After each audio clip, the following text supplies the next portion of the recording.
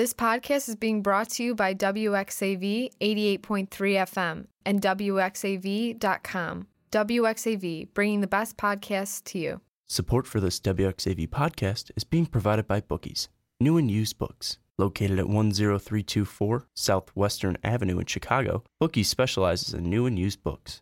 Their selection includes new releases, bestsellers, and books that are out of print. For more information, please visit their website at bookieschicago.com. You can also find them on Facebook by searching Bookies Chicago or call them at 773-239-1110. Hello and welcome to another episode of Awesome Albums here on WXAV 88.3 FM and WXAV.com. As always, I'm your host, Caesar, and I am joined with my co-host, Eddie Chavez. Eddie, how are you? I'm doing great, and I'm feeling really good because we're going to be talking about The Rise and Fall of Ziggy Stardust and the Spiders from Mars by David Bowie. Yes. Also just known as Ziggy Stardust. Yeah. Because you don't want to say the whole name. It's really long and whatnot. Eddie, you were telling me this is the first time you were listening to this album.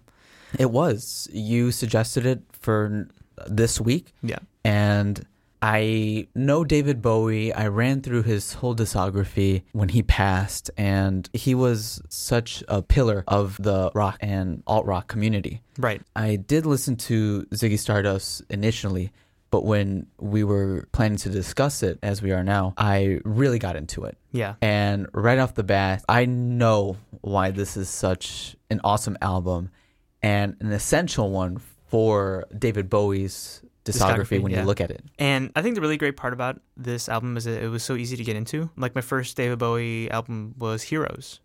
And actually, no, that's not true. It's Black Star. That was my first one. Yeah, and it can be a little experimental at times, especially the first track, Black Star. Mm-hmm. But you go back and listen to his older stuff, and you're just like, oh, well, yeah, he was a classic, rock artist. Not counting his collaborations with Brian Eno, with Heroes, Low, and Lodgers. And you get a hint of rock, but, with Brian Eno's influence, you hear a lot of electronic, a lot of experimentations on some of David Bowie's tracks, especially on Low. But it was nice to listen to Ziggy Stardust and be like, yes, this is a classic, easy listen for rock music, or a rock album. Right off the bat, for me, one of the first things I noticed was that a lot of the songs on here just sound like acoustic additions to what we would know as classic rock. Yeah. When I hear any classic rock song, it has a distinct feel to it and a distinct sound. But what David Bowie does is add, like acoustic guitar and other elements into it that just are layers to this classic rock. And it coming out in 1972 also, I think, adds to that, because that is before the boom of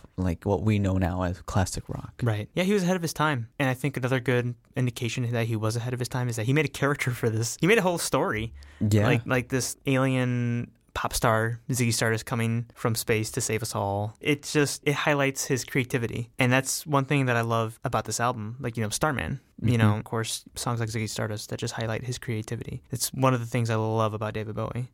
Especially, towards the end of his life, he was always trying to take inspirations from other things, from other artists. And I feel like this is no doubt an album where he did take a lot of inspiration about the story, maybe the structure. Some might say it's a little simple, but I still love how much care he put into this album. Yeah, and I think it's from that simplicity that makes this album accessible. Yeah. Because you can like classic rock and you can like oldies, like stuff that came out in the 60s. Right.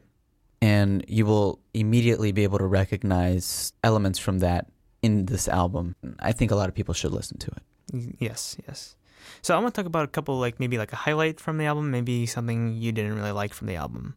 I could go first. There's a lot of great tracks on this album. It's kind of hard to choose one for me. It's a tie between the first track, 5 Years, because I think it's such a great opener, and Starman. Mm-hmm. Starman's one of my favorite David Bowie tracks. I feel like those are tied for me because when I first listened to the album, those two moments stood out to me the most. I still love singing along to 5 Years, 5 Years. And Starman is just a classic to me. It's a classic David Bowie track. So it's really hard to pick one or the other for a highlight of this album. For me, one of the highlights, because just like you, I know there are so many good points in this album, has to be Lady Stardust. Yes, that's another good one too. It's a ballad, and I just feel that just David Bowie's vocal performance and the way he works with the piano in there, it just all comes together perfectly. And what he's talking about, Lady Stardust, it just works with the whole narrative of the album. Yes.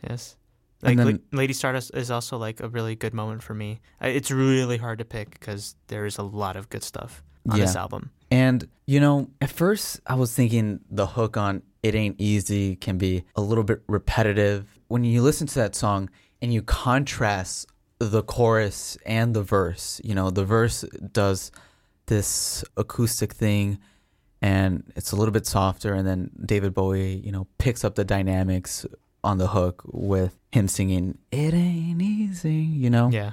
I think that also shows his willingness to take risk on including two very different styles in the same song. Right. Yes.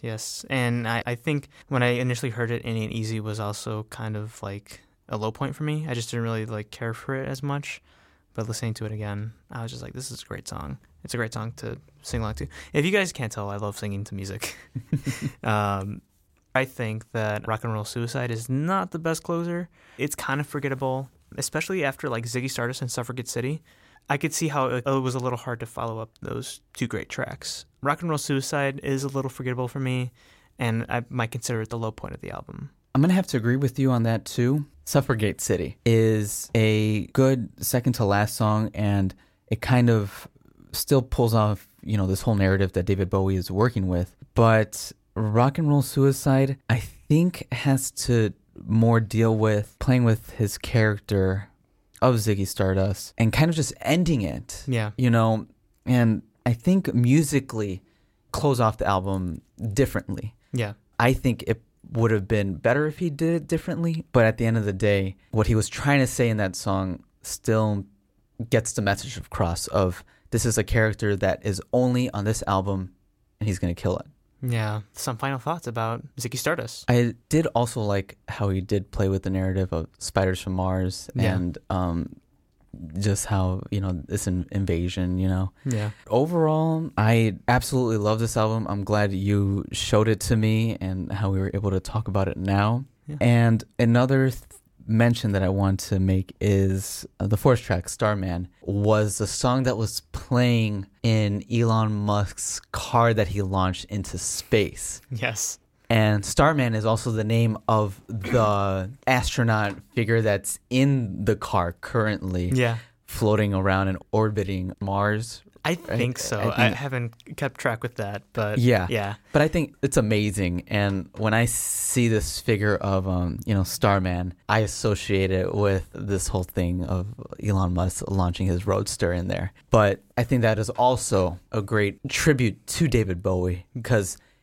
he is a guy who I feel just came from the stars because his music had to come from a place otherworldly. Yeah. And now he is, kind of immortalized in that tribute. Yeah, exactly. I completely agree. And, David Bowie is such a genius. I love that man. He was a musical genius. And this is definitely a record that certainly cements that idea. He was so creative, so talented.